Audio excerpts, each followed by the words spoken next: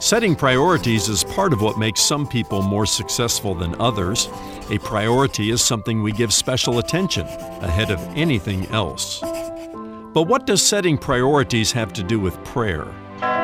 Jesus taught his disciples to pray with priority by saying, "Your kingdom come, your will be done on earth as it is in heaven." Do your prayers reflect the priority of heaven? These days I hear a lot of praying in the church for Brother Bob's upcoming hernia surgery or the pain in Sister Sue's elbow. There's nothing wrong with such prayers for healing. The Bible tells us to pray for the sick. However, the Jesus way to pray prioritizes God's kingdom before any of our physical needs. I'm Ron Jones, and this is Something Good.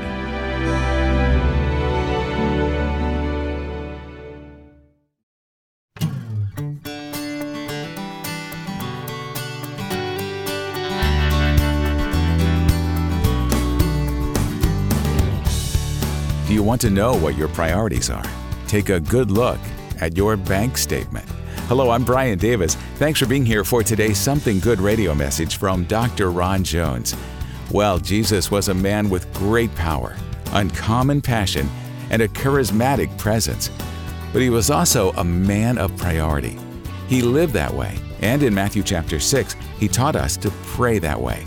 Stay with us now as Ron moves ahead in his teaching series, The Jesus Way to Pray, or listen to the broadcast on demand on your schedule at somethinggoodradio.org. That's somethinggoodradio.org. Now here's Ron with today's Something Good radio message, The Jesus Way to Pray with Priority.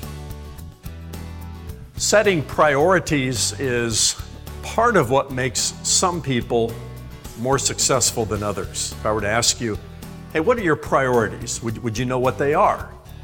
I've said for years that I can look inside your checkbook and you can look inside mine and pretty much determine my priorities by where I spend or save or give, my money. And the same is true with you.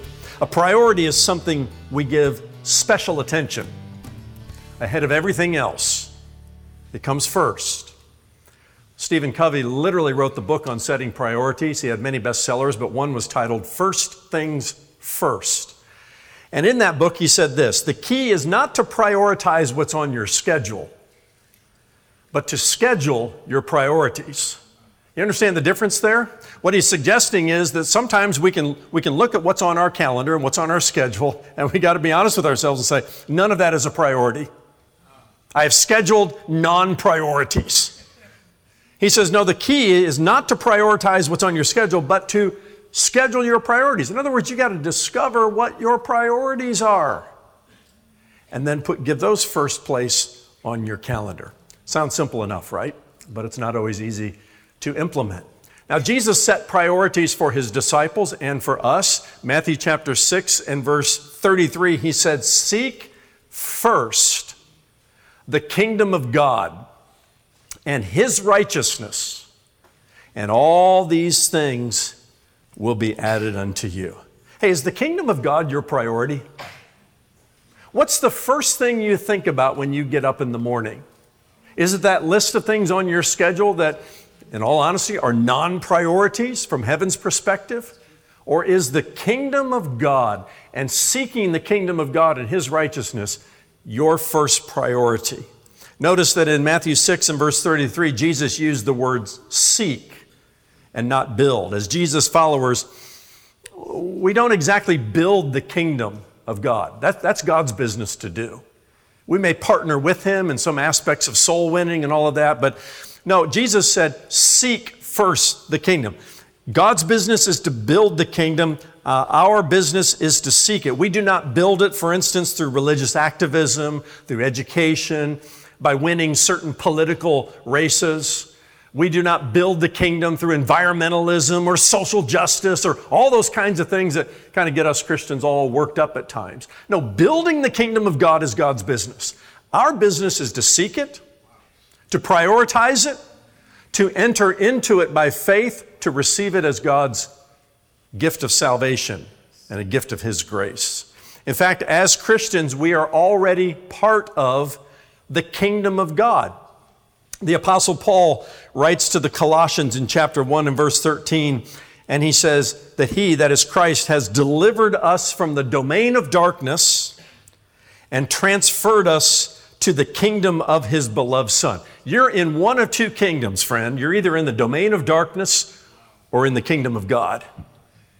And what Jesus Christ can and will do for you by faith in him is transfer you from the domain of darkness to the kingdom of his dear Son. And so when we make the kingdom of God our top priority, when we seek first the kingdom of God, you know what Jesus promises to do? All those things that we worry about, food and clothing and, am I going to keep my job and all that kind of stuff. He says, all of that will be added unto you.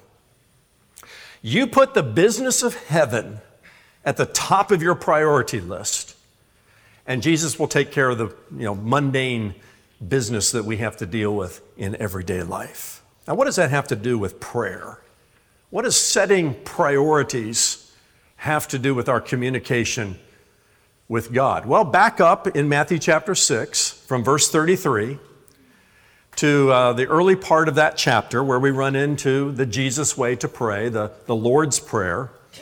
And after our Father in heaven, hallowed be your name, Jesus taught his disciples to pray this: your kingdom come, your will be done on earth as it is in heaven. So let me ask you this: do your prayers, or maybe I should make it plural, remember the Our Father, do our prayers as a community of faith reflect the priority of heaven? Do our prayers reflect the priority of heaven? Truth be known, a lot of the prayers that I hear, maybe coming out of my own mouth, the mouths of others, are often about Brother Bob's upcoming hernia operation. Or Sister Sue, the pain in her elbow. Nothing wrong with praying prayers for healing. James chapter 5 tells us to pray for the sick. But let's be clear, the Jesus way to pray with priority is to pray first about kingdom business. Your kingdom come, your will be done on earth as it is in heaven. Or as the King James, the beautiful language of the King James says, thy kingdom come, thy will be done on earth as it is in heaven. Thy instead of your, and thy instead of my. This is not about my kingdom come and my will be done in heaven as it is in my little corner of the earth. No, that reverses the whole idea here. In fact, the difference between thy and my is so significant. The word thy points our prayers in a Godward direction, whereas my flies in the face of the selfie-centered, narcissistic world in which we live. It's thy kingdom come, thy will be done on earth as it is in heaven. Some people, their favorite song is, I Did It My Way, the old Frank Sinatra tune. Some people want to make that our national anthem. Us, strong, independent Americans, I did it my way. No, when we pray the Jesus way, what we're saying is we'll do it God's way. No mistaking. And this is, I'll just say it on the front end, the radical and revolutionary restructuring of our priorities, starting in our prayer life. Now, there are two phrases we need to kind of wrap our thinking around here. The first is, thy kingdom come, or your kingdom come. The other one is, your will be done. And the one that takes a little bit more explanation is the one about the kingdom of God. So let's start there. What is the kingdom of God?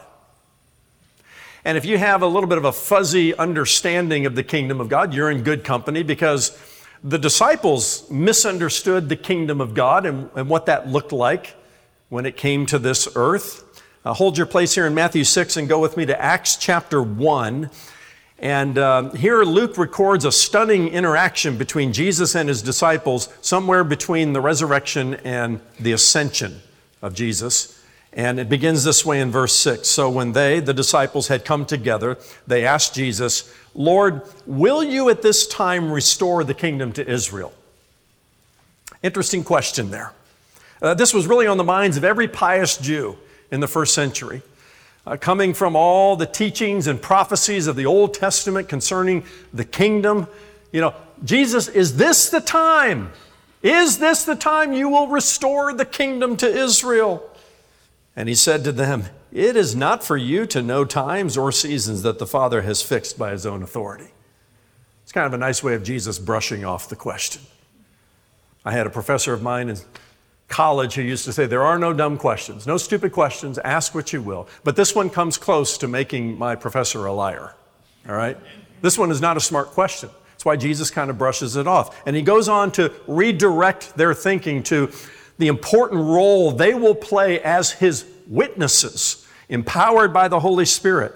But you will receive power when the Holy Spirit has come upon you, and you will be my witnesses in Jerusalem and in Judea and Samaria and to the ends of the earth. You see, the disciples believed, as did many in the first century, that when the kingdom of God came, it would look like this: a Messiah who arrives and overthrows, through political coup or military might, the oppressive Roman government. Is this the time, Jesus, when the kingdom of God will show up that way? And no wonder Jesus said to Pilate, my kingdom is not of this world. If my kingdom were of this world, I'd have an army and I would overthrow you. But he talked about another kingdom. Up next, the second half of today's message with Dr. Ron Jones, lead pastor at Atlantic Shores Baptist Church in Virginia Beach, Virginia. Today's teaching is part of Ron's series, The Jesus Way to Pray. Watch or listen to the entire series at your convenience in the Something Good digital library at somethinggoodradio.org. While you're there, be sure to download Ron's sermon notes for today's message. That's somethinggoodradio.org. Whenever you stop by, you're invited to share your prayer request with us. Use the Explore feature at the top of the homepage, where you'll find the How Can We Pray For You option. Our ministry team will be happy to join you in prayer anytime. What is the kingdom of God, and where is it located? Answers come your way next in the rest of today's Something Good radio message, The Jesus Way to Pray with Priority. Once again, here's Dr. Ron Jones. Let's back up in Jesus' ministry to earlier in Matthew's Gospel, chapter 4 and verse 7, where Jesus begins his ministry and he echoes the words of John the Baptist. Repent, he says, for the kingdom of heaven is at hand. As time went on, Jesus told a lot of stories, didn't he? A lot of parables. I think we have 38 of them recorded in Matthew, Mark, and Luke. And most of all of the parables had kingdom themes to them. And he was telling these stories to correct people's misunderstandings about the kingdom of heaven. For example, in Matthew chapter 8, it records 8 parables, 5 of them unique to Matthew's gospel. And this is where Jesus teaches what the kingdom of heaven is like. Just over and over again, what the kingdom of heaven is like, the kingdom of God is like, because people had misunderstandings about it. The Pharisees were no better. They were clueless about the kingdom of God, and they came to Jesus in Luke chapter 17 and asked when the kingdom of God would come. And Jesus said this: the kingdom of God is not coming in ways that can be observed. Nobody's going to say, look, here it is, or there. For behold, the kingdom of God, listen to this, is in the midst of you. Wow. Mysterious. What is all this talk about the kingdom of God? And of course, Jesus said nothing about a political coup that would change the balance of human power. Centuries ago, and let's call him an early church father named Augustine of Hippo. It's actually a city named Hippo, or a region called that. And he was the bishop. And he grappled with the kingdom of God and the kingdom of this world. He wrote what is now considered a classic book called The City of God. And in The City of God, Augustine compared and contrasted the city of God with the city of man. The city of God, he might define, is the place where God reigns sovereignly and rules, and the rule of divine law produces an orderly society, reflecting God's perfect peace, righteousness, justice, mercy, and holiness for all citizens. Sounds pretty good, doesn't it? Most Christians today would love to live in an ordered society like this, where decisions that are made in City Hall or even the Supreme Court, that those decisions reflect the character of God. Who wouldn't want to live in a place like that? At least among Christians. Of course, not all Christians agree on how that is accomplished. And then there are other people in our society called utopians. They also envision an ideal society, minus the rule of God's law, or minus any reflection upon the kingdom of God. But there's something inside of all of us, and it was there with the disciples. Is this the time? When is somebody going to come and establish an ideal world where righteousness and justice and holiness and truth, flow through our courts and through our civic decisions and all of that? We seem to be at the far end of that spectrum today. After his conversion to faith in Jesus Christ, Chuck Colson, who used to be known as Richard Nixon's hatchet man in the White House and who got all, tangled up in the Watergate scandal decades ago, he came to faith in Jesus Christ during his term in prison, wrote a best-selling autobiography called Born Again, and many, many books after that, one of which was titled Kingdoms in Conflict. And 2,000 years after Jesus taught his disciples to pray, "Your kingdom come," Colson, he offers his unique insights into the clash between earthly and spiritual kingdoms at work then and even now in politics and religion. And Colson believed back then that the power-mongering within the religious right actually blurred some of the distinction between the kingdom of God and the kingdom of Satan. And he's probably right. Because we don't build the kingdom of God by winning this election over here. We don't build the kingdom of God through, environmentalism and all these isms out there. Political activism and all that. That's not how you build the kingdom of God. We seek the kingdom of God that is already being built by our Savior. And we enter into it by faith and we receive it as a gift of grace. Decades later, and I think with some clearer insight, Albert Mohler, the president of the Southern Baptist Theological Seminary, a great thinker, he says, "The Lord's Prayer is for revolutionaries, for men and women who want to see the kingdom of this world give way to the kingdom of our Lord." Again, too many Christians think that happens by charging the halls of Washington and getting the right legislation in place and winning this election and that election. All of that good, but that's not what the kingdom of God is about. Mohler goes on to remind his readers that Jesus is not inviting us to pray, listen to this, that the governments of this world will transform into the kingdom of God, but that the kingdom of God will come from heaven to earth in power and glory. And I think both Augustine and Mohler would probably agree that no government on earth will ever become the city of God. But one glorious day, the city of man will give way, step out of the way as the city of God comes to this earth. King David had that in mind as well in the Old Testament. In fact, the notion of the kingdom of God is embedded in all kinds of Bible prophecies found in the Old Testament. Write down in your notes 2 Samuel chapter 7 and verses 8 through 17. We don't have time to go there and read it and dissect it, but this passage of Scripture records the covenant that God made with David that established his throne forever. It's known as the Davidic covenant, and it is the most vivid portrayal of the kingdom of God from an Old Testament perspective. Such that when Jesus arrived and declared, "Repent, for the kingdom of heaven is at hand," he was echoing and fulfilling Old Testament prophecy, and in doing so, inaugurating a kingdom that is still being consummated. Let me say that again. He inaugurated a kingdom that's still being consummated. I remember when I was in seminary years ago, one of the questions, they had brown bag lunches over and all this, and the deep theological thinkers and professors of the seminary would get together to talk about this question. Is Jesus sitting on King David's throne today? I'm thinking to myself, Nobody outside of the seminary wall here is asking that question. I still, struggle to, what's the connection there? Why does that even matter? But it was really actually an important theological understanding when you're talking about the kingdom of God. And those deep theological thinkers would often come to this conclusion. The kingdom of God is now and not yet. There you go. That's a real head scratcher.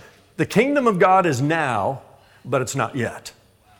Now, what does he mean by that? What do theologians mean by that? Well, the now aspect of the kingdom is the reign and rule of Jesus Christ in the hearts of all who truly believe in him. Amen. Yes, that's right. And so I ask you, is Jesus your king? Is he sitting on the throne of your life? The problem is, a lot of us think that throne is a love seat. There are places for two people, me and Jesus. No, it's a one-seater throne. Is Jesus king? Now, for a lot of us living in America where we don't have a royal family, we have a president, we don't have a king and a queen and all the monarchy kind of stuff, this just doesn't compute in our minds. But you have to kind of transport yourself not to the British monarchy or something like that, but to the monarchies of the Old Testament. It was all about the kings. We have two books in the Old Testament, 1st and 2nd Kings. And through the Chronicles and 1st and 2nd Samuel and all that, you have the long history of Israel.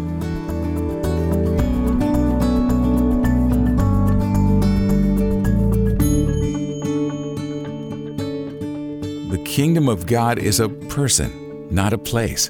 Be encouraged today as a believer in Christ. He is alive in you, which means you have the power to leave a little bit of Jesus wherever you go.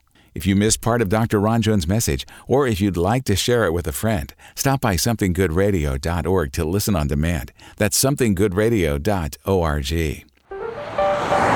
The song Route 66 by Bobby Troup captured the heartbeat of a generation that dreamed of traveling the open road on US 66 from Chicago, Illinois to Santa Monica, California. Get your kicks on Route 66. Get Your Kicks on Route 66 became the rally cry and part of the song's popular lyric.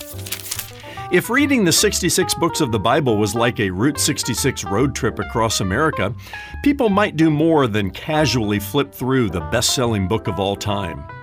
That idea captured my heart and inspired me to write a book called The Ultimate Road Trip Through the Bible, making the Bible's story accessible to a new generation of people. Get your kicks on the biblical Route 66. Join me on the ultimate road trip through the Bible. Ron's new book, The Ultimate Road Trip Through the Bible, is now available as a 2-volume set covering the 66 books of the Old and New Testaments. For a gift of $50 or more, request your copy of the set. When you order the print books, you will also get unlimited access to the Route 66 Digital Library, a $275 value. The digital library contains 66 video sermons, 66 audio messages, 66 downloadable sermon notes, and 8 ebooks. To order your copy of The Ultimate Road Trip Through the Bible, Volumes 1 and 2, through the Old and New Testaments, go to somethinggoodradio.org. That's somethinggoodradio.org. The Ultimate Road Trip Through the Bible makes a great addition to any home library. Request both volumes today at somethinggoodradio.org. Now here's Ron with a preview of tomorrow's message. He has the sole right to exercise his ruling power over his creation. Okay, this is what we mean by his decreed will. However, he created us in his image, right? And he created us with free will, which leads us to a second category we got to understand, which I think is in view when Jesus taught us to pray, your will be done. We call this God's desired will. His desired will refers to all that he, desires or wishes or expects of us human beings. That's next time when Dr. Ron Jones shares part 2 of his message, The Jesus Way to Pray with Priority. Join us then for Something Good. For Ron and the entire team here at Something Good Radio, I'm Brian Davis saying God bless and thanks for listening.